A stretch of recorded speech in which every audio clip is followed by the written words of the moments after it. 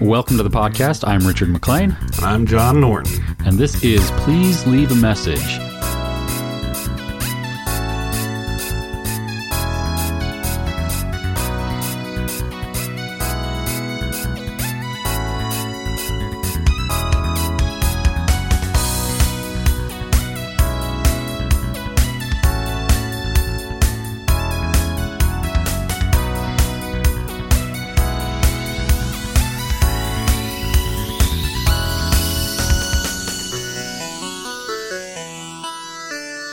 This will be Season 3, Episode 10.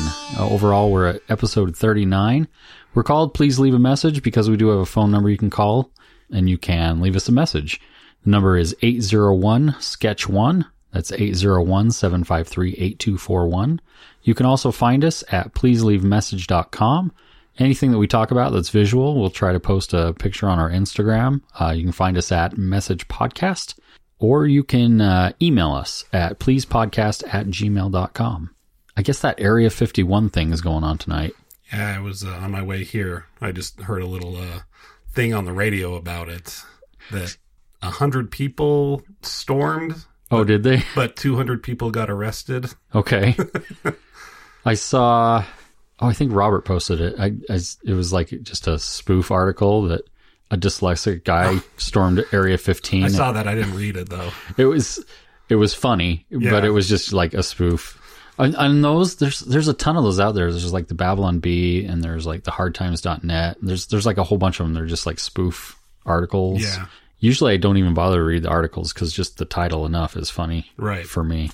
I didn't even know this thing with Area 51 was a real thing. Like, for a while, I'm like, people really want to do this, I guess. I guess what happened was somebody made a Facebook event. Yeah. And then because it was Facebook, it just kind of blew up because Facebook's full of people. Yeah. And then I think the government was getting really serious about it. And I saw a picture today. There was a bunch of people like dancing. But there was like a big giant tank right behind them and a helicopter overhead. I could see it being kind of like it's interesting, and Area 51 has a mystique about it, and sure, like if there are secrets, I'd want to know, but like what were you thinking was going to happen, Exactly. Like, you're just going to like get this huge army of thousands of people, like, yeah, you got 100 people against the U.S. government, Well, and that's good job. if the base is what they purport it to be, then they've got all kinds of secret weapons we've probably never heard of. Yeah. That they're like, okay, yeah, whatever. Yeah. But I could see it being like a weird event where people just like go out and party. Well, that's kind of what they try to turn it into. Like, I guess they got in trouble because the government was really taking it seriously, and so they talked to the person that put the original post up, and so what they did was they've turned it into a music festival, and organized a music festival. In fact, I've got some friends that are performing. Oh, nice. Down there. Like, how close can they be? Like, it's government property, and they're not gonna. Like... No, because they're touchy about how close you get, and so I'm pretty sure the pictures I was seeing were photoshopped anyway. Yeah, because they were nighttime pictures, and it wasn't nighttime yet. So I think somebody had just photoshopped some things together, but it was kind of funny. Yeah. So I know somebody that ended up going down to perform tonight, so that's kind of cool. Yeah. Have you ever watched that show Disenchantment? That's the Simpsons. Yeah. Matt Groening. I watched a few episodes of the first season, and I was like, I didn't end up finishing it for whatever reason. I really want to because Simpsons was great and Futurama was even better, actually, in my opinion. Yeah, I've heard that, and I enjoyed Futurama. Yeah, well, with Simpsons, it's like the first, seasons like 3 through 8, like the heyday, like that's some of the best ever. But like Futurama as a whole, I really enjoyed more. Yeah. So I was excited about this, but I didn't get into it. But then I saw like, oh, there's a new season out on Netflix now. Yeah. So I'm like, I gotta. Well, that's what because I just saw that the new season has started. So I watched the first episode and started the second one tonight. So we're about on the same page, actually. Yeah. So I found it hard to get into it first. Yeah. I couldn't binge watch it. Yeah. Like I would watch an episode and I'd enjoy it, and then I'd watch like half of another episode and be like, I got to take a break from this. Yeah. Until I got a little further into it, and then I could watch maybe 2 or 3 before I needed to take a break from it. That's always the thing with any new show or binge-worthy thing. It's like, unless it's something you're really excited for, it's like if it's brand new, it's going to take a little bit, right. You know, and like, gosh, I have to get through these first couple of episodes. But then once you get into the series or the story, you can't put it down. Yeah. I don't binge watch a lot of things. I'll sit and watch several episodes of Star Trek with my kids. Yeah. But when like Stranger Things comes out, I'll sit and watch the whole thing in one night. Yeah. Yeah. My girlfriend is actually my girlfriend of 9 years. So essentially my wife, partner, she can like binge watch like crazy, you know, and she'll just find these like random shows that don't interest me, not my, you know, cup of tea. But she'll start like watching, and she like, I even got her a magnet, you know, she can watch like 5 seasons of a show within like 2 days, you know, kind of a thing. But she will sometimes drive me crazy because she watches, like her sister would often make fun of her too. Like she'd start watching these shows and they're just like ridiculous and stuff. But then I'm watching them with her and I'm like, I hate this, but I get semi-involved. Yeah, I've been there. There was this episode, it was called Drop Dead Diva. I tell this story often. It was about like a supermodel who dies. My wife watched that one. Right, and her spirit goes into the body of a bigger lady who's a lawyer, right? Essentially, you know, so, hijinks, you know, and ridiculous concept. I don't even think she finished it, but then we're watching this episode and like we get halfway through and she's like, oh wait, I've seen this one. And just like had finally realized, and she's like wanting to go to the next one. I'm like, no, I'm invested in this episode now. I don't remember what happened at all, but I'm like, I got to watch this now. So it's kind of fun. Yeah. It's funny how you can get into a show, even if you're not like really into it. I remember back in the day, like I'd get home from school, I'd watch X-Men and Batman, and then like Power Rangers would be on, and I would always make fun of it, but then I ended up watching quite a lot of it. Oh yeah. Yeah, Power Rangers, I love that show.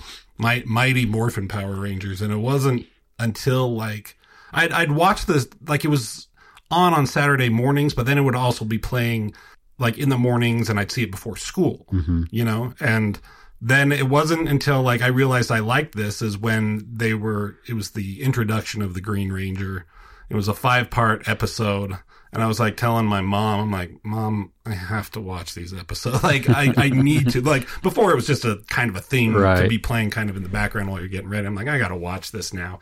And then it was good. There were some good storylines, and then it got silly, you know? Yeah, that's how I ended up getting into Buffy the Vampire Slayer, actually. Yeah? It was on in the morning when I was getting ready, and sometimes I would just turn the TV on because I was ready to go, and it wasn't time to walk out the door for the bus yet. Yeah. So I'd just turn the TV on to see what was on, and Buffy was on in the morning. And even though I couldn't even watch full episodes, I'd get like maybe 10, 15 minutes. I ended up getting involved. So eventually, one of the neighbors had told my wife she was really into it and had loaned us a season. And we ended up watching like 6 seasons before we moved from that area. And then we finally got Netflix or whatever. I don't even know what service it was on, but yeah, I finished it up. My wife didn't. I started watching Angel first. Okay. Like, I don't know why. I think I caught a random episode of the first season. I'm like, oh, this is kind of cool. You know, he did this badass move where he like caught this demon by the neck and really quickly yanked up and like broke his neck. It was just like really quick. I'm like, wow, that's cool. So I got kind of invested in that, and I had known of Buffy and him, but then I started watching Buffy like from like season 4 or 5, whatever it was at the time. So then I later went back and rewatched it on Netflix, but I liked Angel like a lot more than Buffy. See, and I've only ever seen a few episodes. I should probably check that one out. Oh yeah, I recommend. I mean, if you like Buffy, I did, then you should like Angel, and like I think I like the characters a little bit more. Okay. In Angel, but Yeah, the few episodes that I saw, it was like, I don't exactly know what's going on. I know it's related to Buffy, but I'm not. It was before I'd really watched a lot of Buffy, and so it was just like, I don't really know what's going on here. Well, it was the one character of Wesley. He started on Buffy season 3. He was like a watcher who took over for Giles. Okay, kind of this uptight, tall, skinny British dude, right? You know, and then he ended up being on Angel. Okay. And he ended up replacing another character. There was a new character on the show who the actor died for some reason. Like he quit the show and then eventually died. I think Robert mentioned that when he was on. Like it was just really sudden that he died. Yeah. But so they brought on this character Wesley, and that guy you've seen him in a million things. He's married to Allison Hannigan, who played Willow in Buffy. Okay. And he's been in a bunch of Joss Whedon things, and he played that weird alien in the first Avengers movie who was like with Thanos. Like they called him the Other or something. You go back and watch that, and there's this alien who's like talking with Thanos. Like like before. Yeah, and then at the end credit scene where it like shows Thanos where they first showed him. Yeah, and he's talking to him and like to challenge them. It's to court death. I just watched that the other day with my daughter. Yeah. So anyway, same actor played that. Anyways, that character of Wesley. He had like the best arc in that whole series, and he became like one of the best characters, and he went away from being the uptight British guy to be like a pretty like significant badass character who was really smart and just had some crazy stuff going on with him. So cool. So tell us a little bit about yourself and what you do. What do I do? I'm a social worker by day. Okay. And comic book artist by other parts of the day because I sleep at night. I used to be social worker by night, comic artist also by night because I used to work graveyards. But I work at a nonprofit homeless organization, The Road Home. Oh, okay. I've worked there for almost 15 years. Robert worked there for a brief time for, I think, 5 years. Okay. And our older brother D, he started there first. He's the one who got the degree in social work and kind of got there. Brought Robert on because he needed a change in his job. And then eventually they got me a job there as a seasonal employee. The Road Home works. It's a 24-hour, 365-day-a-year shelter. But during the winters, numbers go up. Right. And they need to open an overflow shelter, which is in Midvale. Oh, okay. So that's where I started working seasonally. I was out of work. I used to work at the airport doing security stuff, but I got not fired, laid off. Like the organization got picked up by by the federal government. Okay, TSA. I gotcha. And I failed their tests or whatever because I'm colorblind. Oh, okay. It was bull crap. But I got hired on there and ended up doing really well at the job. I've been there for 15 years, different positions. I worked graveyards for 5 years, and I was able to do a lot of drawing. Oh, okay. At night because it got boring and stuff. Now I work during the day, but still consider myself a comic book artist. That's what I want to be in some way or another.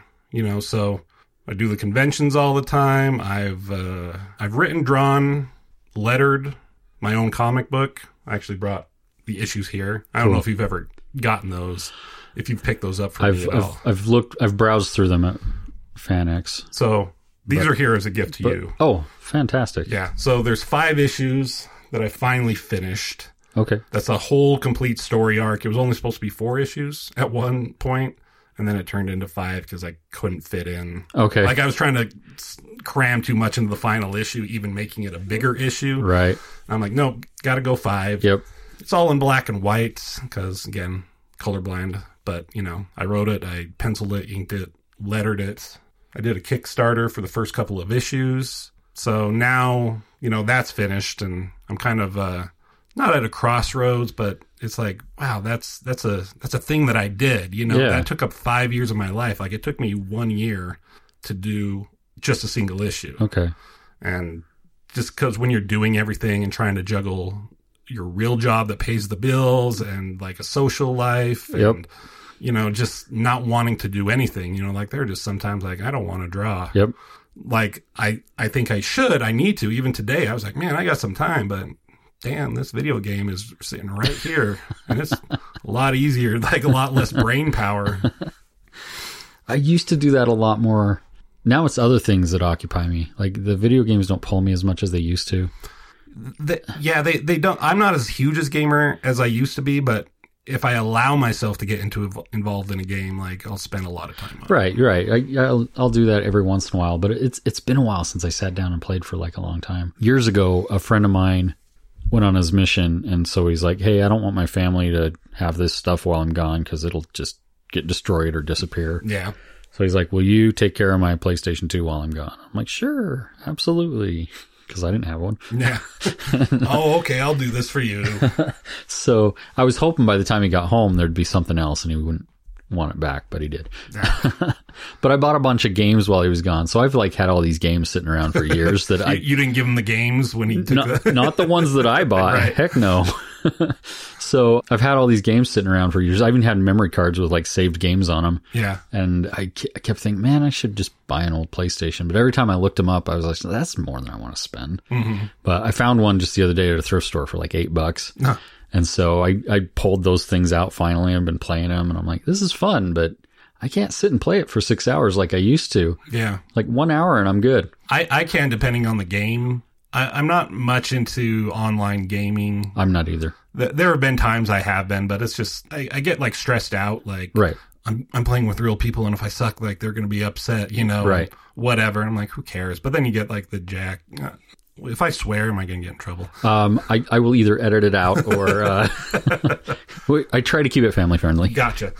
But you know, you play with a bunch of people who are not the best. I know what when you it mean. Comes to anonymity. You know, over the internet and whatever. But if you get a game that has like a really good storyline, you know, then I am like fully invested. That's the part that I like. Except what I realized is I got the PlayStation 2, so I dug out all the old games that I had, and I'm like, none of these have storylines. I don't know what it was. Maybe it was just the kinds of games they made for that system or what we were playing at the time. But like every single one of them is like extreme sports stuff. Right. Except for one's a racing game. There was a game on PlayStation 2 it's called Shadows of the Colossus. I want that one. I've never had an opportunity to play it. So that game it's one of the best games I've ever played. It's done by a production team called Team Ico. They did a game called I have Ico. So I never finished it because I would get frustrated every time the shadows would just come because they just don't stop. Yeah. If they would just, you know, come in a wave and then give you a minute to think. I hate that part of games where they just kind of send waves and waves and waves at you and you just can't stop to think. Yeah, but that's a puzzle game. I love puzzle games. Yeah, but it's a puzzle game. Ico. I'm going to get back to Shadows of the Colossus in a second, but Ico is a puzzle game, but it's very artistic. Yes. And it's designed very well. But I played Shadows of the Colossus first. Okay. And if I had to talk to somebody and like try and convince them that video games were artwork, or I needed to show give an example of a video game as a piece of art, Shadows of the Colossus is probably the one I would do. So that's what I've heard, and I've been dying to play it since it came out, and I've just never had an opportunity to. It's so good. My buddy was a huge gamer at the time. I don't think he is as much anymore because, you know, having kids and, you know, growing up and stuff like that. Yeah. But he was trying to get me to play this game, and he showed me the final boss. And it kind of sucks that I saw how the game was going to finish, but at the same time, like, I was like, oh my God, like, this is so epic and amazing. And what's great about that game is it has a storyline, but it's very subtle. Yeah. You know, it like doesn't give you like in 4,000, you know, right. Blah, blah, blah. Like, I kind of like games. I like it when they do that, where they kind of leave it up to the imagination a little bit. Yeah. Where you kind of have to fill it in on your own. Mm-hmm. There's just little things about it. The premise of the game, have you heard about? Well, I know you're just fighting these big, huge, giant things. So, but that's about all I know. And I just know that the video that I saw of it just looked spectacular. It's almost a moral dilemma of the game of like why you're fighting these things. So you're this character called Wander, I think, and it's in like a fictional made up, you know, kind of fantasy world. And the game starts with him on a horse going to this ancient land that's forbidden. He's not supposed to go. And he goes into this temple, and he has a body of, I guess, his love, you know, his wife, girlfriend, whatever. She's dead. And his whole mission is to bring her back to life. He heard that there was something in this temple that could bring her back to life. And he essentially speaks with a demon, almost talking to the devil, basically. And he says, like, yes, there is a way for me to do this. But to do that, you have to destroy these statues that are around in this temple. And the statues are representative of these different colossuses that are found in this land. Okay. And the only way to do that is to destroy these statues is to kill the colossus that is representative of it. So you have to go out and invade these colossus land, and they're not evil. They're not doing anything. And you have to find the way to kill them. Okay. Each colossus is a puzzle in itself. Right. You have to figure out how to get its attention, how to climb on top of it, how to find its weak spot. You have a sword that is kind of cool. You can hold it up and it like shines, and like it'll show you where to go first. So it's almost like a puzzle of how to get there. Then you get there where it's at, and it will show its vulnerable spot, usually on its head, sometimes its hand or back. You have to make your way up there and stab it several times, but like the musics start to kick in, like the orchestral music of it. It starts to kick in when you get there, and then when you start climbing on it, and then when you get to like on top of it, it's so good. And I'm only touching on like a fraction of what that game is like, and just like some of the subtle things that game can do. Very cool. It's on my to-do list. Yeah. I just haven't gotten to it yet. I would recommend that to anybody who's like into fun fantasy stuff. They talked about making it into a movie, which I think would be hard because there's like almost no dialogue in the game. Sometimes ideas are just so cool that you're like, oh, this would be a cool movie, but then you're like, maybe not. Yeah. It would be cool to see live action, but like Well, that was like Battlefield Earth. Oh, yeah. Did you ever read the book? No. The book is fantastic. Yeah. It's one of my favorite sci-fi books that I've ever read. Yeah. It's just so good. But what's missing from the movie? Well, first of all, it was supposed to be 2 movies. So they only did half the book. Okay. And the other thing is that you're missing all the internal dialogue. Yeah. And a lot of the cool elements of the story are just missing because they're not cinematic. Mm-hmm. So, because when I read it, I'm like, this would be a cool movie. But then I saw the movie and it was just like, I didn't hate the movie like most of the world did. I only remember watching it the one time, and I was young when I saw it, and I never felt the need to rewatch it. Right. I remember like Robert, my brother, he was really upset that these humans were able to get into these, were they jets or planes or something? They were jets. Yeah, and just jump in them and do like some... See, because there's a huge part of the book missing. Yeah. So they find the jets, but they don't know how to use them. They find simulators, and they spent months training in the simulators. Yeah. There was just no way to show that in the film. Yeah. But yeah, that's a huge part of it. And they're like, there's so much missing from the story in the film, just because it's a film. It's difficult. I won't say you can't, but it's difficult to show certain things happening over long periods of time. Yeah.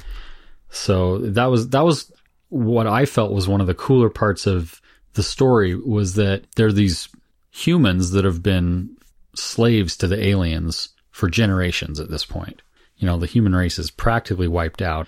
The human race has basically just been knocked down to Stone Age levels. Yeah. One of my favorite parts of the book or the story was how they learned technology and how they got, accelerated to a point where they could fight back and bypass and figure out how to beat the aliens. And it's interesting that how if you get the right or wrong director or writer to adapt certain storylines into a movie, like how it can go, so you got a good book like that, and the guy just didn't know what to do with it, apparently, or didn't know how to adapt it, Yeah. And sometimes it's just like, maybe it could be done. Yeah. And you're given a chance and it goes horribly wrong. Yeah. And some, like, I've read stories about some productions that are just like, they're just plagued with problem after problem after problem. Mm-hmm. It's like, well, this was we ran into this problem, then we ran into this problem, and then these people clashed, and then this happened, and then, and just, it's kind of a gamble. Yeah. I watched a video about The Abyss. Oh, yeah. And like such the hard time to get that movie going, and some of the actors and stuff were going through and getting. Yeah, there's a series on YouTube that I came across. It's called "What the F Happened to This Movie." Was it from Joe Blow? Yeah. Yeah, I watched all those. That's where I saw that thing for Abyss. Yeah. So, and I've watched a few of them. It's a pretty interesting series. Yeah, like the main female lead, Mary she was in Robin Hood, Prince of Thieves too. Yeah. Anyways, she was in that, and they were doing the scene where she had drowned and they were trying to resuscitate her or whatever. And she just was not happy because she's in a vulnerable position while they're doing the scene. You know, she's like half naked, you know, her shirt is open, and she's at one time, like, the guy was hitting her and he's like, you know, wake up, you know, fight. And like, they just kept doing it. You know, James Cameron's like kept insisting to keep doing it. And she was getting pissed. I think she was professional enough to get through the scene, but afterwards she yelled at him. And then they talked about Ed Harris, the main guy. There was a scene where he had to submerge underwater, but like do that breathing thing where they filled his helmet up with water. The oxygenated liquid. Right. So that's a real thing. Yeah. But like, he almost drowned. Like, someone messed up, and like the cameraman or somebody like realized what was going on. So he almost died. Again, he was professional, but then he like freaked out, had a breakdown on the side of the road as he was going home. Yep. Like, my wife works in film, just on local productions and stuff, and behind the scenes stuff that happens. Yeah. Like, some sets are just really fun to be on. People gel, they get together, they get along. And other sets, based on like the movie that it is and the subject matter, you would think that people would be getting along, because you know, it's not like it's some weird drama where things are going horribly wrong, and so actors are having to get into weird moods to portray the part. It's like a nice family story, and there's just, you know, there's a little tension here and there, but you know, you'd think that it would be a good set to work on, but some directors just. What is is it the directors, or do you think? Well, it depends. Like, the director and the producers, not all producers are like really hands-on. Some are, some aren't. Right. But like, the director is really the one that sets the tone for the whole crew, basically. And just like, she was on this one where it's one of her favorite stories. She's working with great people, but the director was like so focused on what he was doing day to day that he didn't see a lot of the stuff that was going on kind of just outside of his reach. There were people so like, on a film crew, the bottom of the rung, the lowest of the low, are your PAs, your production assistants. They're the gophers. If anybody tells them to do something, they have to go do it. Right. Like interns. Yeah. Yeah. And that's where you start in film. If you want to get into film, go be a PA. But then work your way up. Don't just be a PA forever. Some people do that. Yeah. Don't do that. They get stuck into it. Well, they just don't know how to work their way up. Like, my wife started as a PA, and within a year she was producing. Or co-producing, you know, because she just knew who to talk to and knew what to do, and she's good at working with people, and she just worked her way up really fast. And then, so that was years ago, and now she'll visit a set and she'll see people as PAs that were PAs when she started, and she's like, what are you doing? Did she feel bad? Like, were they people she knew, and like, did she feel bad? Like, oh, they're still there. And sometimes they're like people that she knows and they're great and she likes them, and she's just like, but they're still doing that. Yeah. So, and that's like, it doesn't pay good. Yeah. This is the thing. But on this one set she was on, like, the PAs, it was kind of a friend of a friend situation. A bunch of them got hired by this guy, and like, he was letting them get away with things that a PA normally wouldn't get away with. And like, people were giving her attitude that shouldn't be giving her attitude just based on what her position was there. Right. And there was just a lot of like bad juju going on behind the scenes, but the director didn't see any of it, because all he was concentrated on was what he was doing, and he didn't have time to deal with all that kind of thing. So, But if you have a director that really sets the tone and is like, we're gonna, have fun together, then it can be a really fun place to work. Mm-hmm. How long does she work, like, on a day? So, how long are shoots? A shoot is typically, depending on what it is, but a shoot is usually 2-3 weeks. Well, for like a film. Yeah. For a feature film is 2-3 weeks, maybe 4. I think they're 12-hour days. Yeah. And you get like a lunch, and you'll have union sets and you'll have non-union sets because we live in Utah. Yeah. So unions aren't required here. Okay. Yeah. But like if you're in California, every set is a union set, and you have to hire union people. You have to be on the union to work. And so if they're following union rules, then there's like certain set times that you have to do things. You cannot deviate. Like you have to have a lunch right in the middle of the day. Yeah. And it's in the middle of the day regardless of when you start shooting. Yeah. So if it's a night shoot and you start at 9 o'clock at night, 6 hours later is your lunch break. Yeah. Kind of a thing. Yeah, there's just some very set things as far as that goes. It's interesting to hear about. That's there to protect the people who are working, so it is. Overall, it's good. It is, but like sometimes it doesn't make sense because it's just so set in stone. Right.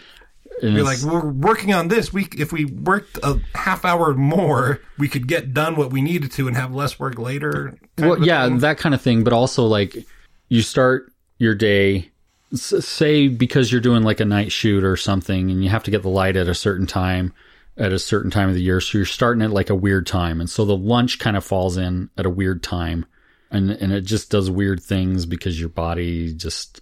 It's not used to that kind of a cycle. Yeah. Yeah. It's just weird stuff like that because it's so set in stone that they can't go, well, why don't we eat at like a normal time and then work a little longer on this? And nope, can't do that. Yeah. The union shoot, you have to do it exactly to the letter. Man, I get like, I worked graveyard shifts for 5 years, and that does puts your body into a weird situation. You get used to it, so you kind of don't understand that it's happening to you. Mm-hmm. At least with me, like I actually did a couple of graveyard shifts this week for the first time in like 2 years again. And it was like riding a bike, an old crappy bike that is about to break apart on me.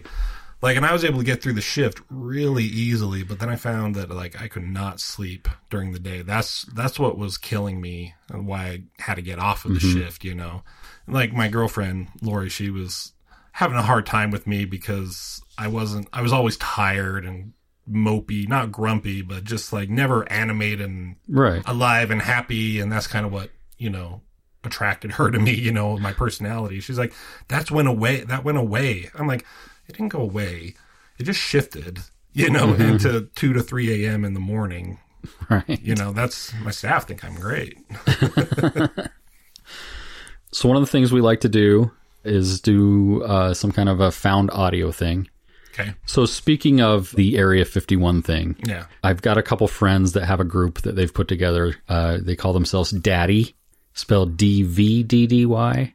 Okay. I guess it's a millennial thing. I didn't understand it the first time I looked at it. DVD. Yeah, I didn't get it the first time I saw it. My wife's like, "Oh yeah, I read that, Daddy," the first time I saw it. And I'm like, I don't know how. Yeah. Because it doesn't look like that at all. But they kind of dress, they dress like dads, basically, the socks up to here with sandals and a badly dressed dad. Okay. That's kind of how they dress. And they do like electronic music. So they're a band.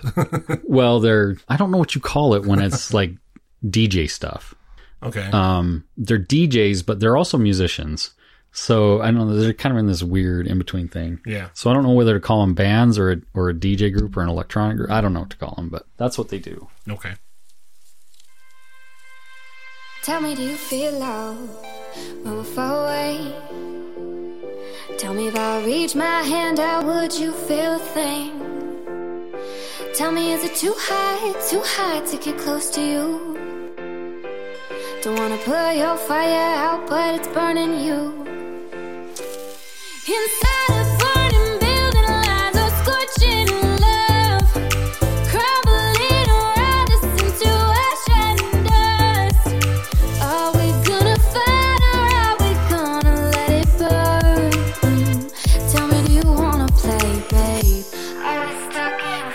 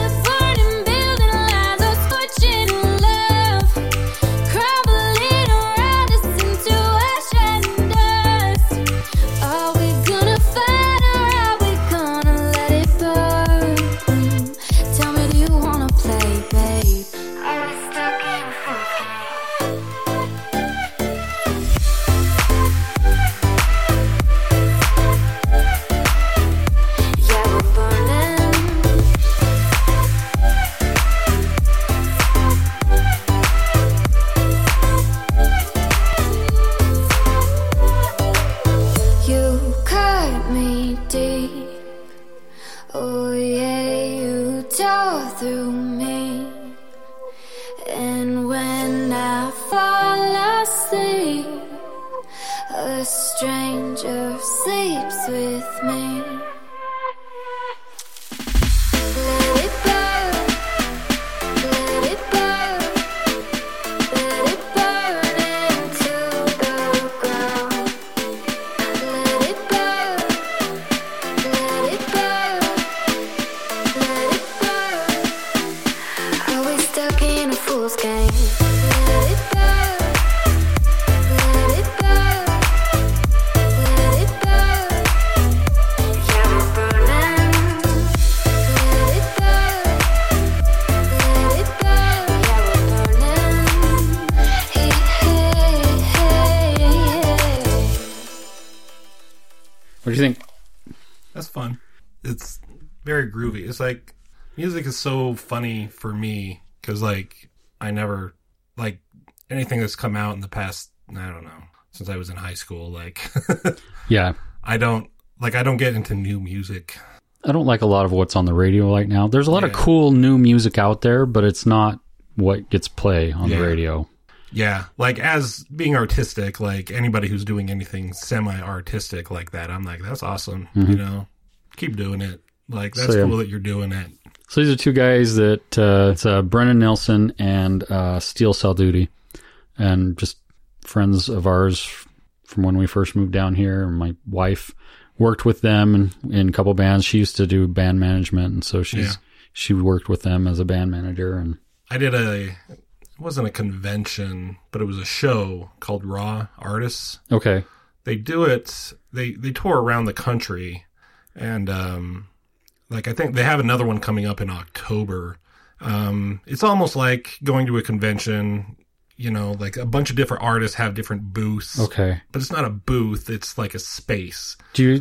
Is the one that you have to pay a ticket to get in, but if like the artist Yeah. helps you get in? Okay. Yeah. They contacted me, and I looked them up before saying yes, Yeah. and it just seemed really shady. Yeah, I thought that as too, but it's a legit thing. Like I did it, and I don't know. I read so many bad things that when they called me back, I'm like, no. yeah, I didn't get that vibe from them. At first, I did because like it wasn't.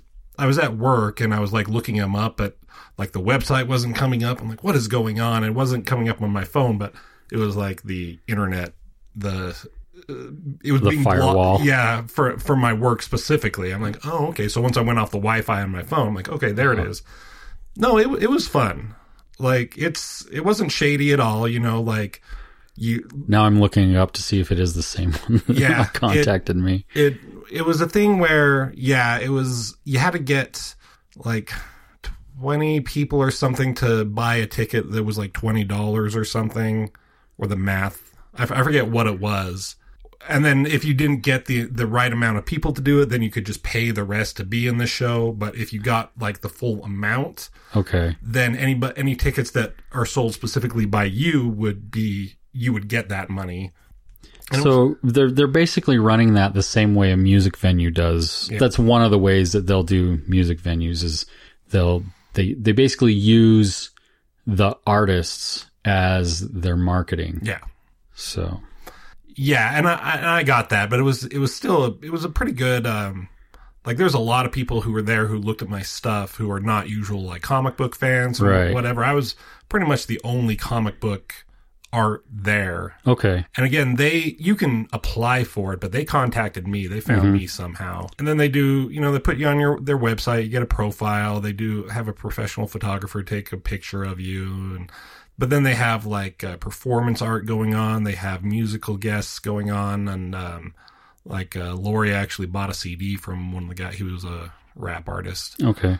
But it was fun. And I kind of want to do it again. Like, I could apply and do it. And plus, like, once you do it once, you're able to go to any city that it's being done in and do it again for free without having to do the ticket thing. Okay. But it has to be outside of, like, Salt. It couldn't be in Utah, Right, right. So I'm like, oh, you could go to, like, New York, but you just have to get there yourself. Right. And I've always wanted to do it again, and I'm not able to do it this year because, like, I have potentially 2 other conventions in October to do. One I'm doing for sure in Rock Springs, and then there's FearCon. Oh, okay. They keep they want me to come, and I'm kind of on the fence with that one. Yeah, I'm not sure that my stuff would fit for them, but the gaming one that they do, the Salt Lake Gaming Convention, that's the same people that do FanX. Yeah. I think my art would fit in with that one. Did I not talk to you about Gaming Con? I don't remember. So maybe we did. Yeah. But continue. I've done Gaming Con 3 times, 3 years, I think. Maybe 4. It was right. I've been doing like conventions for about 5 years. So I think I've done 4 of those, and I remember the first 2 being pretty good, like pretty profitable for me, you know, not like making a huge amount of money, but enough to make it worthwhile. Okay. Last year's I was kind of on the fence. Like I barely had made my table money back and barely made any profit money back. And then I did it this year, and that was all at the Mountain America Convention Center. Okay, yeah. It was called something else at the time, but they moved it to the Salt Palace downtown. Okay. And it was the worst show I've been. Like the event itself, I don't think was too bad. Like, I don't know, like I'm kind of stuck in my booth and I don't get to see the event. Right. But Artist Alley was kind of put back in a corner, and then I was in the corner of that corner. Oh. So I was like looking at like a wall, you know, was right across from me. And, you know, like I would have had to have made, just to make back my booth money, not including like any supplies and stuff that I might have bought, I would have had to make like at least $200. Mm-hmm. Didn't make that at all. Yeah. You know, and that's how my last FanX was. Yeah. Yeah. It was brutal. And I was feeling like I was kind of pissed, but like I started talking to other artists around there. Then they were doing like same thing happened with them. Like no one was making any money. Then that made me feel better.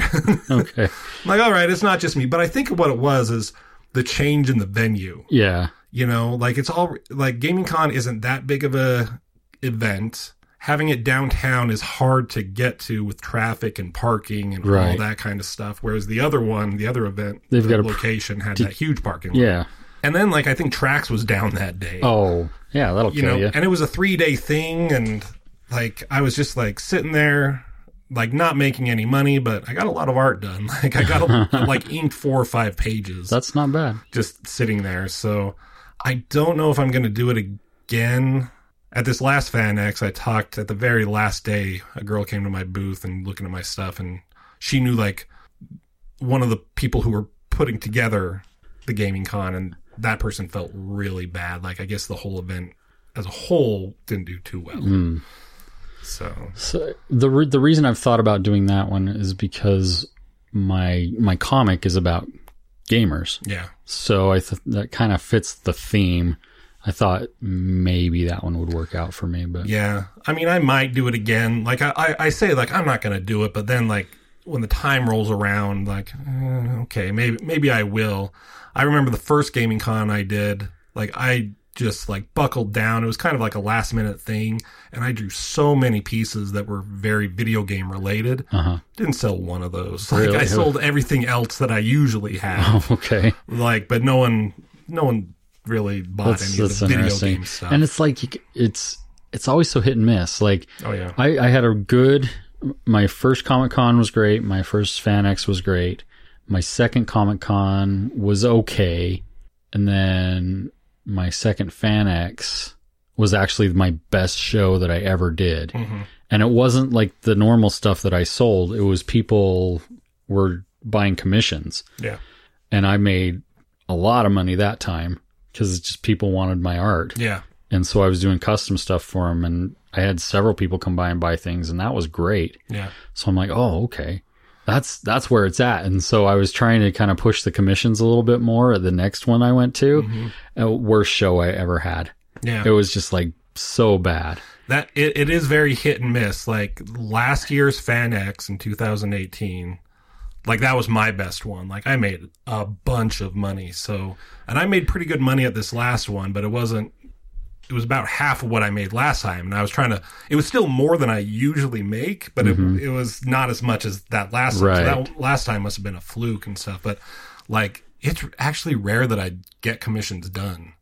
Maybe I need to put like more signs up that I do commissions, you know, but I did more this last time. But usually, yeah, I was like, no one's doing any commissions. Well, for me, it's like, you know? and commissions are, because your style is wildly different than my style. And it was just like that one show, people wanted my cartoony stuff. Yeah. And so I did a bunch. And then the next one, it was like nothing. Nobody wanted my art. Nobody wanted my commissions. It was just like the worst show ever. And I just sat there, nobody coming by. It was depressing. Yeah, I think I know. Yeah, that does get depressing, and it gets you down a little bit. There's been a couple of shows, like I went to Palm Springs once. Like I had some family, Lori's family there, so I kind of didn't have to pay for a hotel or anything. Right. And it was their very first one, and I would have had to make it a minimum of $500 to pay back the booth and plus the plane ticket the travel expense. Didn't make that, So I'm like, I don't know if I'm going to go there again, but they say like, no, come back. Like it's getting better and bigger and stuff like that. So yeah, it is hit and miss. You just never know you never know what's going to happen. Yep. This last one, this guy was coming around and I did a commission for him and he was looking for something for Dolph Lundgren who was there. Right. And no one really had anything. And a lot of my art, like I do prints, like portraits of actors and their famous roles. And I do a bunch of those just so people, like that kind of catches their attention. That's not what I usually want to draw, but I know like that sells and will capture people's attention. So what I want to draw, I don't get to do a lot. But I'm like, hey, I'll do a commission for you. And he wanted me to do Dolph Lundgren as the Punisher from his 90s movie. I'm like, yeah, man, I can do that. And I found a picture and I got it done that day, gave it to him the next morning, and he loved it. And I don't think it's the best piece of art I've done. Right. And sometimes that, as an artist, I don't know if you ever get this, like you'll do something, you're not too happy with it, but the person is like, it's amazing. Head over heels for him. Yeah. You have to kind of like remember that, and I think that's good because it pushes you to be a better artist. But that one of Dolph Lundgren, I think it's pretty good. I think his eyes are squinted, like pushed in a little too much, but it ended up being like my best Instagram picture, with the most likes. And I don't get a ton of likes. Right. I don't have a ton of followers yet. Like I just barely went over the 200 mark. So usually I put a picture up and I get like between 20 and 30 likes, and they're usually the same people, This one, it was like well into the 60s and stuff like that. Again, not, for me, that's big. I'm like, that's kind of funny. I asked the guy to, like, if you go get it signed by him, Dolph Lundgren, bring it back. I'll take a picture of it to see it signed. And he did. I'm like, oh, did he love it? Did he like it? He's like, he didn't seem like he liked anything. Like, he just wasn't happy being there. I'm like, oh, that sucks, like, you pay this money to go get something signed by someone. You want to be able to talk to people, Yeah. It's nice when they, like an actor I mean, I get that they're doing this all day, but, and I try to explain that to the guy. He's right. Like, yeah, well, no one forced him to be here, But it was basically like the manager was like, okay, you got it signed, now you're moving on. Oh, okay, yeah. I got something signed by Mike Coulter, who plays Luke Cage. Okay. I think the one in Spring. He was a great guy. He talked to me for a little while, And yeah, I've heard that too with getting stuff like that. Sometimes they're cool and sometimes they're just having a day. Yeah. I heard, again, I talked to somebody who knew, people on the inside of, who do these conventions. They were talking about Tom Holland. And, oh God, I forgot how much they said they paid him to come to that event, but it was like $10,000 they paid him just to show up. Yep. I was like, oh my God, I hope he was worth it. Because, he was paying, $200 for a signature. Or 200 something more. I'm like, that's okay. Yeah, to me, I don't get starstruck at all. And so it's like, I don't understand investing money into that. Yeah. Because to me, there would be no return. It's like, yeah, that's a cool item, but I kind of, that's why I never do it.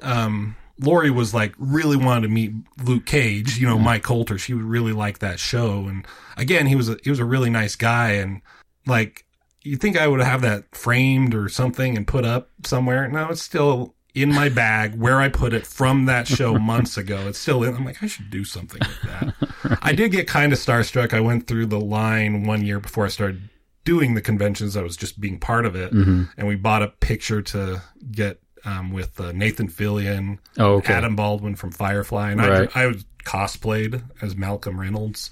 You know, I had the brown coat and everything. Do you watch that? Yeah, I've watched it, yeah.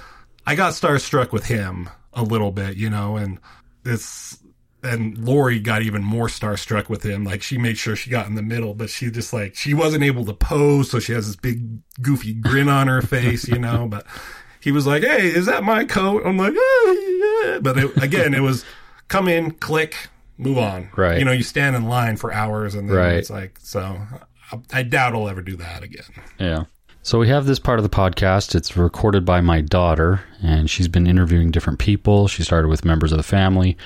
She wanted to play on the mics one night, so I just turned them on and let her interview some people. She calls her podcast Talkin' Time.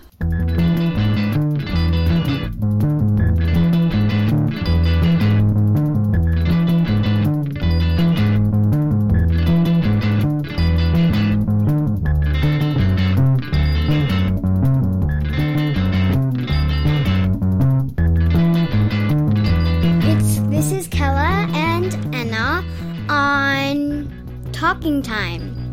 This is my podcast, and it's going to be really fun. What do you have going for you? I want to be a ninja spy when I grow up.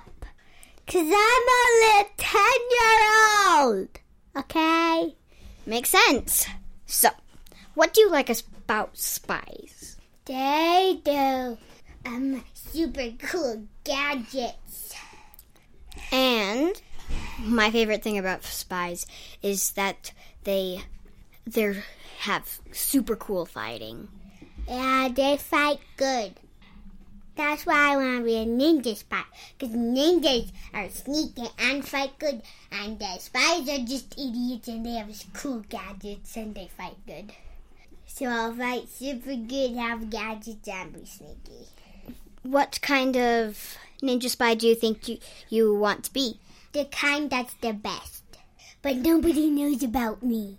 We just watched a spy movie recently. How did you like it? It was a pain in the face. Why? Because the guy shot his face. Oh. Makes sense. Why are you acting so dirty? You're just an 8-year-old. I know I'm just an 8-year-old, Kella. Are we going to have a normal conversation? No, because I know we're recording. I'm a pineapple. I don't want to talk spies anymore. Let's talk about our favorite TV shows, like Casey. Yeah, Casey is a spy show, but I don't want to talk about spies anymore. I like talking about swords and flaming swords and swords that are flames and Deadlands. Like knives. I also like knives. I also like fire. I also like knives and fire all in one. I also like pocket knives. I really want a pocket knife for my birthday. Will you give me a pocket knife for my birthday? I don't think I have that much money. Just and ask I won't Mom. Earn it.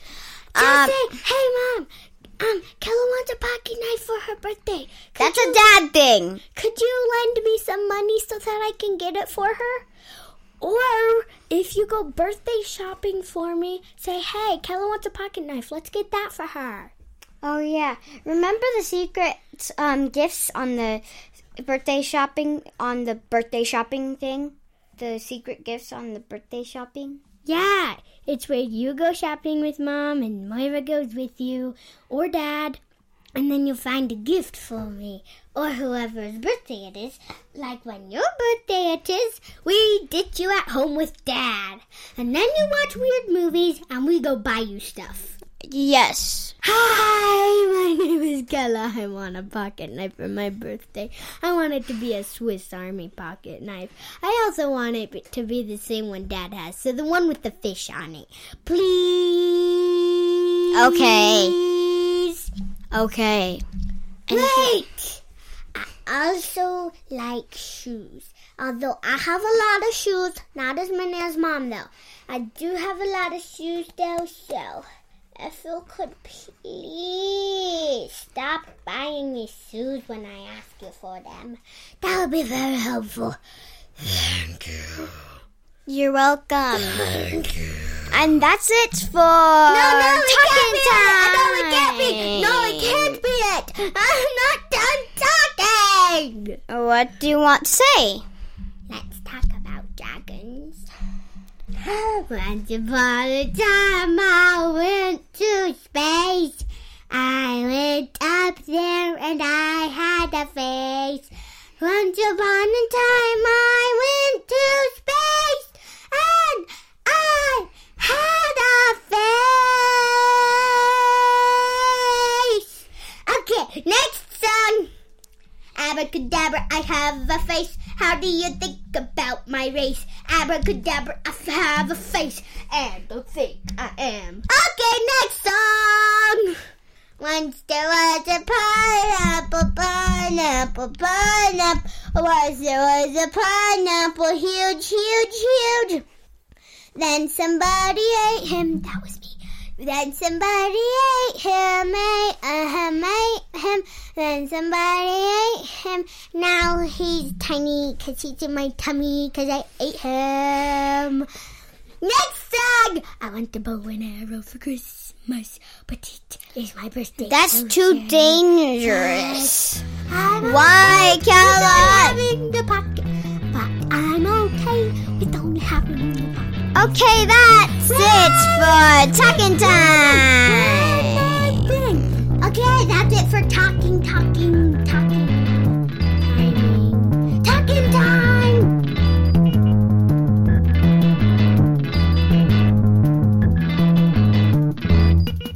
There's a guy that does an online comic that I enjoy. He came to Comic-Con once.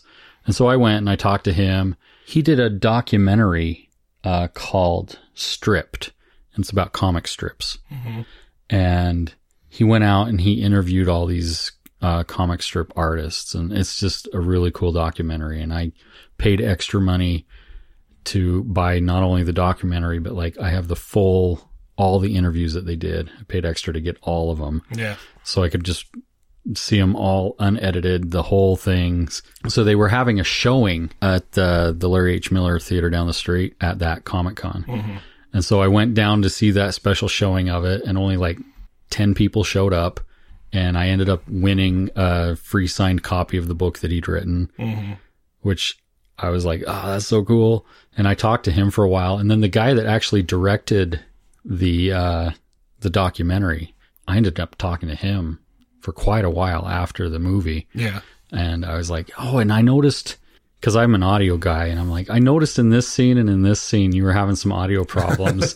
And like, there's one interview where there's like, you can tell the windows were open, and there's just like the cicadas were going nuts. You know, those, they're an ugly little bug that's about yay big. Around here, we get them sometimes. We get like seasonal ones. They like pop out like maybe every 7 years, I think, or something like that. And they just make a lot of noise. Okay. To me, I really enjoyed the noise they make. I think it's cool. But like when you're having an interview and that's just constantly going on in the background. So I was telling him, yeah, I noticed these audio problems you were having, and I actually know how to fix that. I told him I can filter that out for you. If you need my help. I told him that. I gave him my card, but he never got back to me. So. Yeah. There was actually I want to tell three separate stories. Okay. That I was actually starstruck at different conventions. Well, two of them were kind of starstruck. One, I met J. Scott Campbell. Okay. Comic book artist. I actually have. He's really good. He's really good. Like I have his Danger Girl Yep. tattoo, his logo for his comic, and I got a couple things signed by him, and then I was talking with him, But what was funny, because like my booth was down the way so I could see where he would be, and I'm like, he's not there. When is he going to be there? And I went to the bathroom, and I'm at like one of the urinals, and then like he actually comes in and he's like stands right next to me. I'm like, oh my God, it's him. Should I say something? Is that weird? Yes, it is. I should have said like not even made eye contact, but just kind of leaned over and be like, really enjoy your stuff, man. You might take that the wrong way. But then there was another time, Jason Momoa. Okay, yeah. He was at Salt Lake, right? And I had my booth there with my art, and I had this picture. My portfolio was open, and it was randomly open to a picture I did from Game of Thrones, Daenerys Targaryen, who his character in that show was married to, right? Okay. So I did this picture of, she was nude. It was a nude drawing where she's like walking out of this fire, right? Okay. It's a pretty epic scene from the show. And this guy comes walking down, and I'm looking at him. I'm like, wow, that's a really good Jason Momoa cosplay. Not realizing that it was him. And he's flanked by another guy who must be a bodyguard or something, like he needs a bodyguard. Right. But he comes walking. I've seen his bodyguards. They're like small compared to him. Right? But he comes walking by and he sees that drawing and he points at it and smiles at me as he keeps going. And like my heart skipped a beat and I became Rose at the end of Titanic. You know, she's like, come back. You know, like I was trying to like, oh, you need to come on. But he was gone, you know. Right. And then another time I was at a convention in Las Vegas. He wasn't there for the convention, but we heard like Nicolas Cage is here. Okay. Like just, he's just there because he's a comic book artist. Right. And, you know, I was talking with this, my booth mate, like my neighbor, and she was like, I hope, like, what if he comes? That'd be so, you know, she was really pumped, you know, that he was around. And the booths were different there as they are here, where behind us was nothing. It was just like a big wall. So I had all this space behind me. But then like he comes walking down this way, like down behind all the artists, and she's like, oh my gosh, here he comes. But he comes walking down. He bought a piece of art, you know, he has it under his arm, and he has sunglasses on inside the building, and he was the most Nicolas Cageiest. he knew he was the coolest thing in that building, you know, and he just kept walking right on by. And that girl was like, that mother didn't even stop to look at our stuff. She was so pissed. But those are my celebrity stories. That's funny. So we have an interview section. The interview this episode is Nathan Schmate. He's a local, I can't even remember what he called himself, a high-functioning something or other. He says it in the interview, so you'll hear it from him, not from me, and he'll explain it. But he's basically a local author, a local artist. We'll have that now. We call this part of the podcast I Tick. We ask everyone the same 6 questions in an effort to figure out what makes them tick.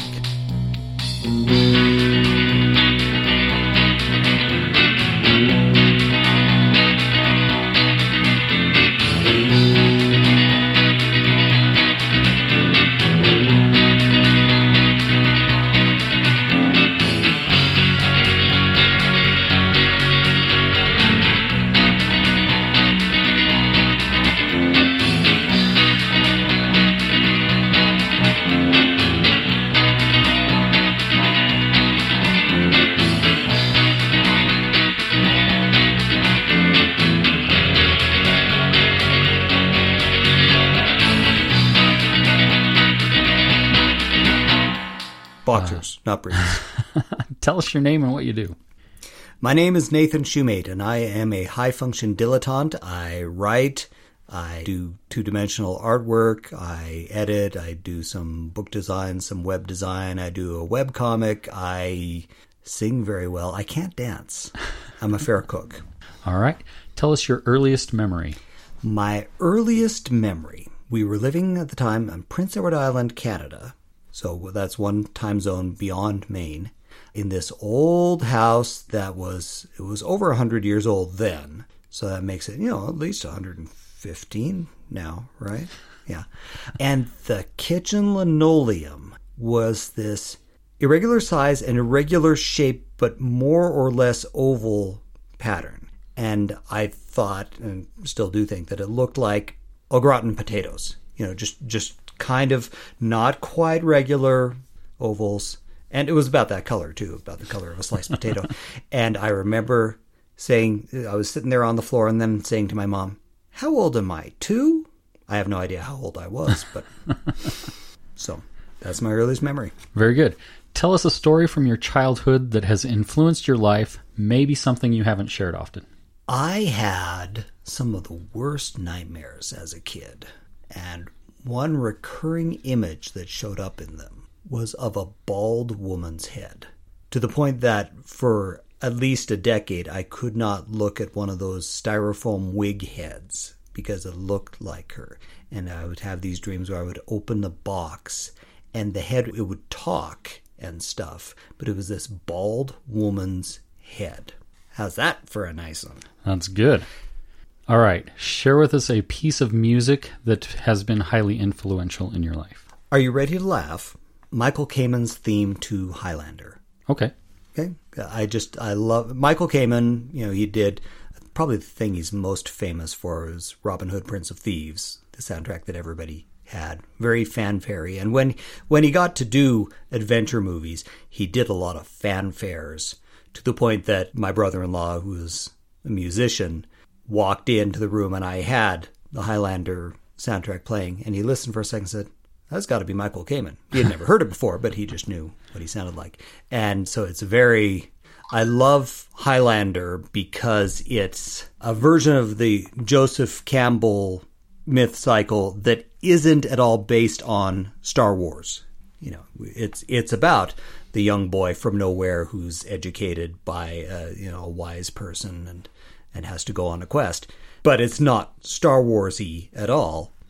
And plus it also really appeals to the whole teenage loner thing, that all of us awkward geeks like to pretend was romantic. So, but I love the theme to that. So there you go. Excellent. Share with us a piece of media that's been highly influential in your life. Since we're already digging into really old memories here, there was a TV show when I was probably about 5 or so called Rocket Robin Hood.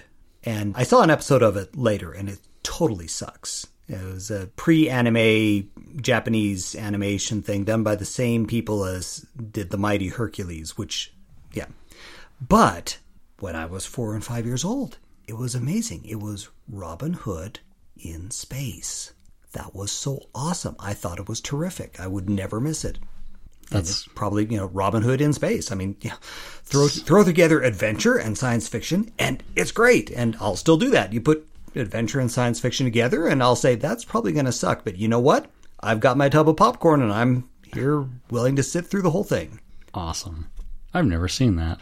That sounds like something I would watch. Yeah, it was, again, the same little 5-10 minute segments that are in The Mighty Hercules, and the animation style is entirely the same. So much so that when I saw a clip of it somewhere, YouTube or wherever, I couldn't watch past a couple of seconds because this sucks so bad it's going to ruin my entire childhood if I absorb this. I would rather just remember it through my innocent little eyes. Tell us about your passion and why you do it. My passion. I don't have just one. Like I say, I call myself a high-function dilettante because I keep leaping from thing to thing, and if I live to be 200, I might be able to finish all of the projects that are currently begun. Not the to-do list, just the ones that have begun and then I've leapt to something else. I like things that are silly and serious at the same time. I do the B-movie posters, which are, obviously make a joke of it, but I like that kind of goofy and yet really hits you, which is one of the reasons that I hate most of the jokes that are told in church because they're so lame. It's like, if you're going to tell a joke, tell me a good joke. Don't tell me a joke that we've all heard before and we all go, I like being funny. I didn't realize until I was in my mid-20s that when somebody pointed out, that's your thing. You always try to make the joke. I'm like, oh, I guess I do. Huh. Because, humor is one of those avenues into truth, I guess. You can see it without the preconceptions. You can see it off guard. Or maybe none of that is true and I'm just making up crap on the spot. But it works for now. Nathan, what makes you tick? A few months ago, I saw a movie called Old Fashioned, which had been promoted and marketed right when 50 Shades of Grey was coming out. And it marketed itself as the antithesis of this. No bondage, no master-servant relations, just a guy who had once in college been a real creep and then had turned his life around and found Jesus and now ran an antique store and had rules to make sure that he just stayed a good person. And he said in that movie, someone asked him, well, what do you want out of life? And he said, to be decent, to be a good person, to be a person that I'd want to be. I'm like, yeah, that sounds like a good thing. I don't have to be famous. I don't have to be rich. I don't have to be any more stunningly handsome than I currently am. I don't have to have a big house, fancy car. Don't even have to be well known by a small cadre of cult followers.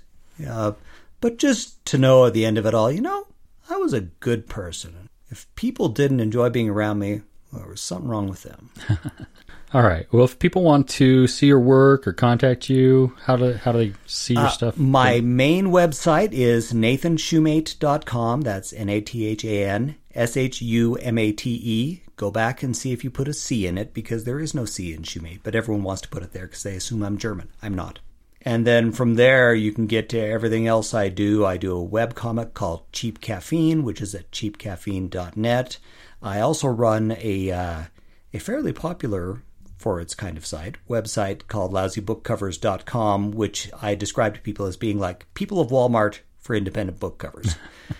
Because I figure if you've put something up on Amazon and told me that it's worth my money to buy it, I'm allowed to make fun of you. It's not like I'm going into your house and making fun of your children's artwork on the refrigerator. But if you tell me that I should buy it, I can make fun of you. And then if you can see me live, I suppose, at events like FanX in Salt Lake.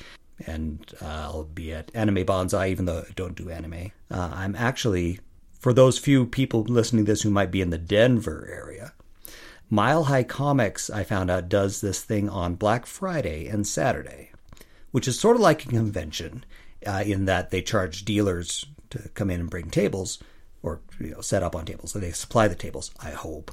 But it's free to the public to come in, and it's basically a big shopping thing. And so a friend and I are going to actually go to Denver and do that on Black Friday and Saturday. So very good. Or you can just stalk me.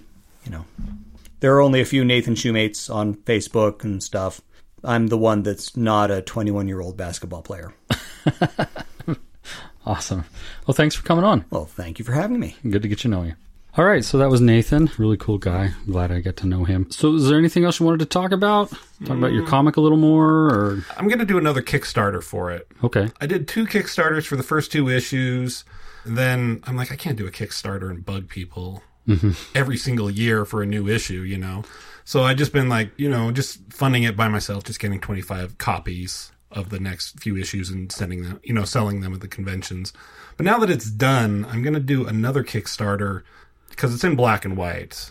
And I'm hiring an artist. Right now it's my buddy, Jesse Roundy, who's been a long time friend of mine, and he's an excellent artist. He doesn't do a lot of coloring, He does it now and then, but like his black and white pencil stuff is like out of this world. It's ungodly. But anyways, he actually did like the coloring on most of the covers. He wasn't able to do one of them. I was like, I need to get these pages colored, and I want to then release the book as a collected edition, a trade paperback. I talked to him, and I didn't think he was going to be able to do it, or we've kind of talked about it. He was kind of interested years ago, but he has his own thing. He has so many projects. Right. He has kids. I'm like, he's not going to want to do this, but I'm like, I'm going to ask him before I start finding different artists and stuff like that. And he said like he was interested, and so he's going to try and do it.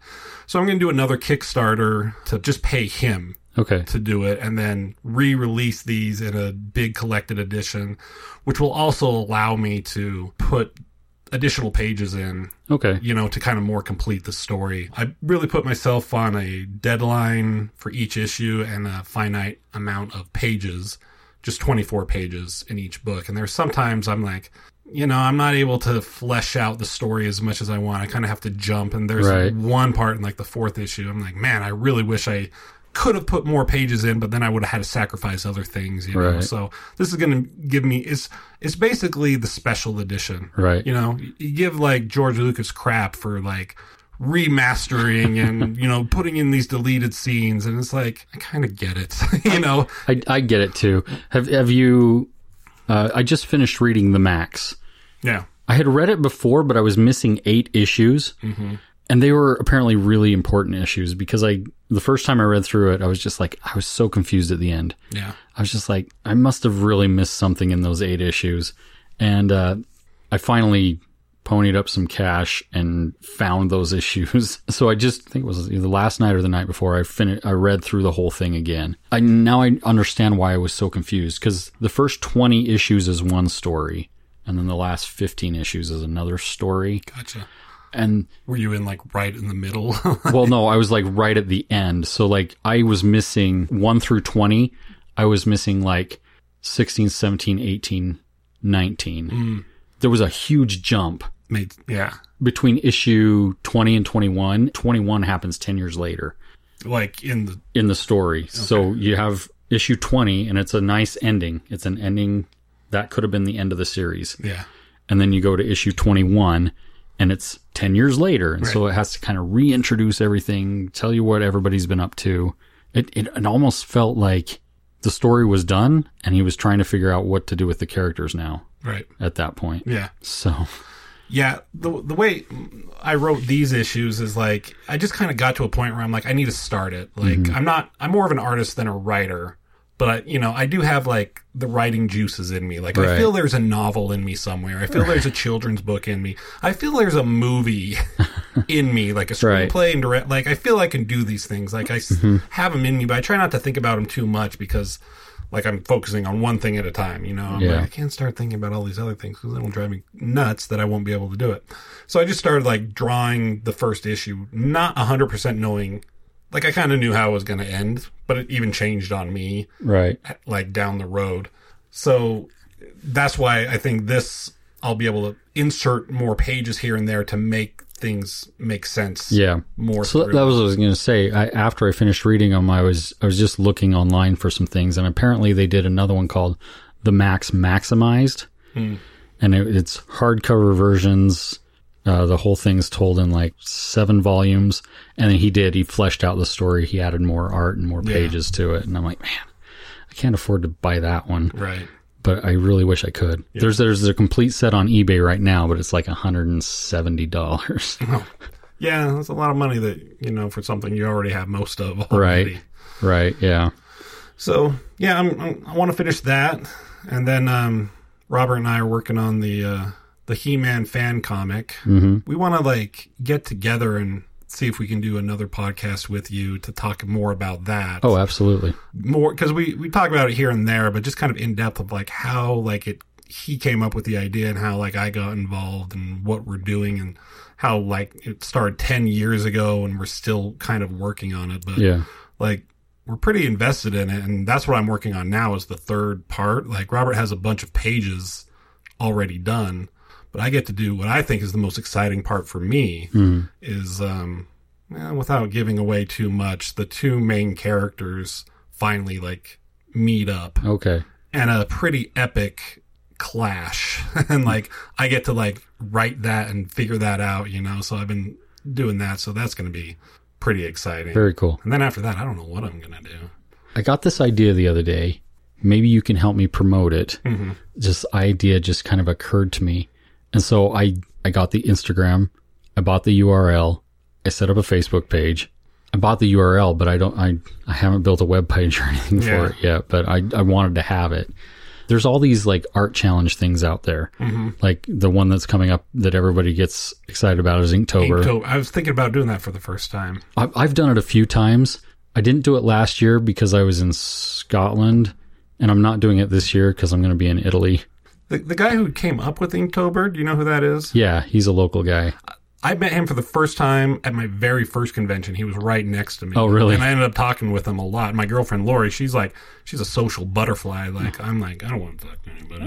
Leave me alone. But she starts talking with him, and he gave us some free stuff because we helped him with his booth and stuff. I'm like, oh my gosh, this guy's like a big deal. Anyways, go on. Yeah. So there's a bunch of them now. There's like March of Robots. There's Mermay. Yeah, there's a whole bunch of them, but it's like monthly challenge. You do a thing in a month. So, but what I've been wanting to do for years, and I've never really been able to get together with somebody and do it, is I want to collaborate on something. I want to collaborate on a project. Yeah. I want to do some kind of art thing with somebody. Right. And so I want to put together Collabuary. Okay. So this is for February. Right. And I'm still kind of trying to like put together, but since you already have a collaborative project with your brother, maybe you can help me push it a little bit. I don't know. But because I haven't quite figured out what the rules are. Like Inktober's easy. You draw an ink drawing every day and you post it on Instagram. But with a collaborative thing, it's not like you can do that. So I want people to collaborate on something. I don't know if I want people to like post. I think I just want people to collaborate and then show what they can on Instagram, whatever that is, depending on whatever the project is, you know. But I'm still kind of working out how to get it out there. So you should talk with Robert, actually. He did something kind of like that. It took longer than a month, but he was on a website called Digital Webbing with a bunch of artists who just go on there and show their work and stuff. And originally he found some artists who put a few pages up that he just drew of like X-Men, right? It was with Mojo. Okay. And I forget how it started, but he just liked those pages, and Robert wanted to like continue that story. Okay. So Robert can I like draw a few pages that continue that story? And then other people wanted to get in on that. Mm-hmm. So he actually got like several, I don't even know how many. Robert was kind of like the creative, like the director, like kind of trying to. Oh, he sent me something. It was a Hellboy comic that he sent me. Well, first it was an X-Men project, and then it became a Hellboy thing. Okay. So like what basically the first one, people just like, okay, you're up next. This is where the story was. Like, where does it go from there? And it kind of went off the rails a little bit because people, which I thought was kind of interesting. You know, it's like, okay, where do you want to take it for the next 4 pages? Right. You know, and like, I want to draw Miss Marvel or something. So like, Rogue and her had a big brief run-in, you know, but they eventually had a end to that. And then that story kind of went into another thing, which was a Hellboy story, which was like Hellboy was just the central character, the character that you follow, but then he gets like jumped through different portals. Right. And he gets to meet up with different whomevers, you know, like monster figures and stuff. Like one guy did like a thing where he dropped into the world of aliens. Really cool art. I did something with Vampirella just because I wanted to draw her. Oh, that one had some funny lines in it that I loved. That was all me. I think I'm quite funny myself but that was a big kind of cool collaborative thing, and that one he made more of a story. But that could be something like you get a bunch of people and and I don't want to dictate too much how to do it, because like I've got a friend, the guy that helped me start this podcast, Jess Smiley. He does what he calls comic jams, and so once a month, a group of people get together at the local comic book shop, and we do improvisational collaborative comics. And Jess usually comes up with different ways of doing this, but it essentially boils down to you draw a panel, you pass it to the next person, they draw the next panel. And those are fun because it's people of all different art abilities. Like there's people there that can't draw, but they're just there to have fun. And then there's people there that can draw, but because you're drawing so fast, you can't draw because you don't have time. Right. So you're just busting these things out as fast as you can. So art skill doesn't matter that much. And like, you'll have people there like us that have written comics and long format things and kind of have an idea of how to do stories. And then you'll have kids there that have no idea what they're doing. Right. And so like those things go off the rails so easily, but they're funny. And that's kind of the whole point of it is just to get together and have fun in that way. So I can see where, cause like sometimes like I get an idea and I'll try to, cause usually he'll say, okay, draw, we'll break up into groups and he'll be like, okay, draw 9 panels. And so like, I'll draw my 9 panels, but like, I'm not the guy that wants to draw just 9 squares that are all exactly the same. Right. So I'll do like one that's a big circle and then I'll fit things around it and I'll even do panelless ones, which I think sometimes confuses people, which I don't get because it's very obviously there should be a panel there even though there's no border. Right. Kind of a thing. Makes you wonder, like, you read comics? You know? Right. Yeah. So, but it's fun. And so, and like there was one where we were doing like spooky kind of things. I had kind of a ghost train idea in mind. And so for my panels, I kind of actually shaped the panels like a steam locomotive. Okay. And then I was very like train centered in the very first panel that I got to draw. Yeah. So I was really trying to direct it, and that one literally went off the rails. So, but it's fun. He hasn't done it lately because he's the poor guy. He's got some health problems. He's been bedridden for like a year at this point. So get better, Jess. Yeah, Jess. So anyway, so I want to do Collabuary, and I don't know how to write the rules up so that it's open and yet has some structure. Yeah, know what I mean? We'll have to think about that. Yeah. Like I sat down one day and I was trying to, and I try to be really succinct, because if you get too complicated, then people can't do it. That's why Inktober works, because it's like do an ink drawing, post every day. That's why Mermaid works. You draw a mermaid every day, post it. That's why March of Robots works. You draw a robot, you post it. Right. So I'm trying to keep it really simple, but it gets a little more complicated when you're collaborating with somebody. Yeah. Well, I think the way we did the Hellboy thing worked to make everybody happy, because it didn't have to, like, you know, you had my story and like 10 other people's stories. You could take those stories and put them in whatever order. Any order. So it's like, if you came up with like, maybe had a, like, okay, who wants to participate? And then like have a vote. Like, here are like the different characters, and because Hellboy just jumped from dimension to dimension, and then like somebody had like Robert did the beginning and the end. Yeah. You know, so. Well, and I'm trying to keep it really generic, because I don't want this just to be comic book artists doing it. Yeah. I want to see if I can get musicians to do it. Okay. If I can get, you know, people that do. That's what makes it complicated, when there's different genres. That's what makes it hard, is I'm just trying to write it up simple enough that basically you do a thing and then you post it. And basically the only rule is collaborate with somebody, you know, get together with somebody and do something. Right. So I'm hoping I can get it to work, to take off, because if it could take off like Inktober, I'd be really happy. Man, what you could, like, if you get somebody in film and music, video editing, like even artists and stuff like that, you know, actors, like you make a movie somehow, but you get a whole bunch of different people that can collaborate on different things, maybe something like that. Yeah. So, you have to think about that. Yep. So that's kind of what I want to do.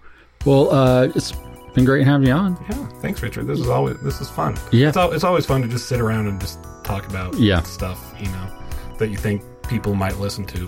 And that's why I ended up just keep doing this, even though Jess couldn't keep doing it with me. I was just like, you know, I've been having fun talking to people about stuff. Yeah. I want to keep going. If I had the equipment, I would still be doing it. Yeah, it's really fun. So yeah, thanks for coming down. Thanks, Richard.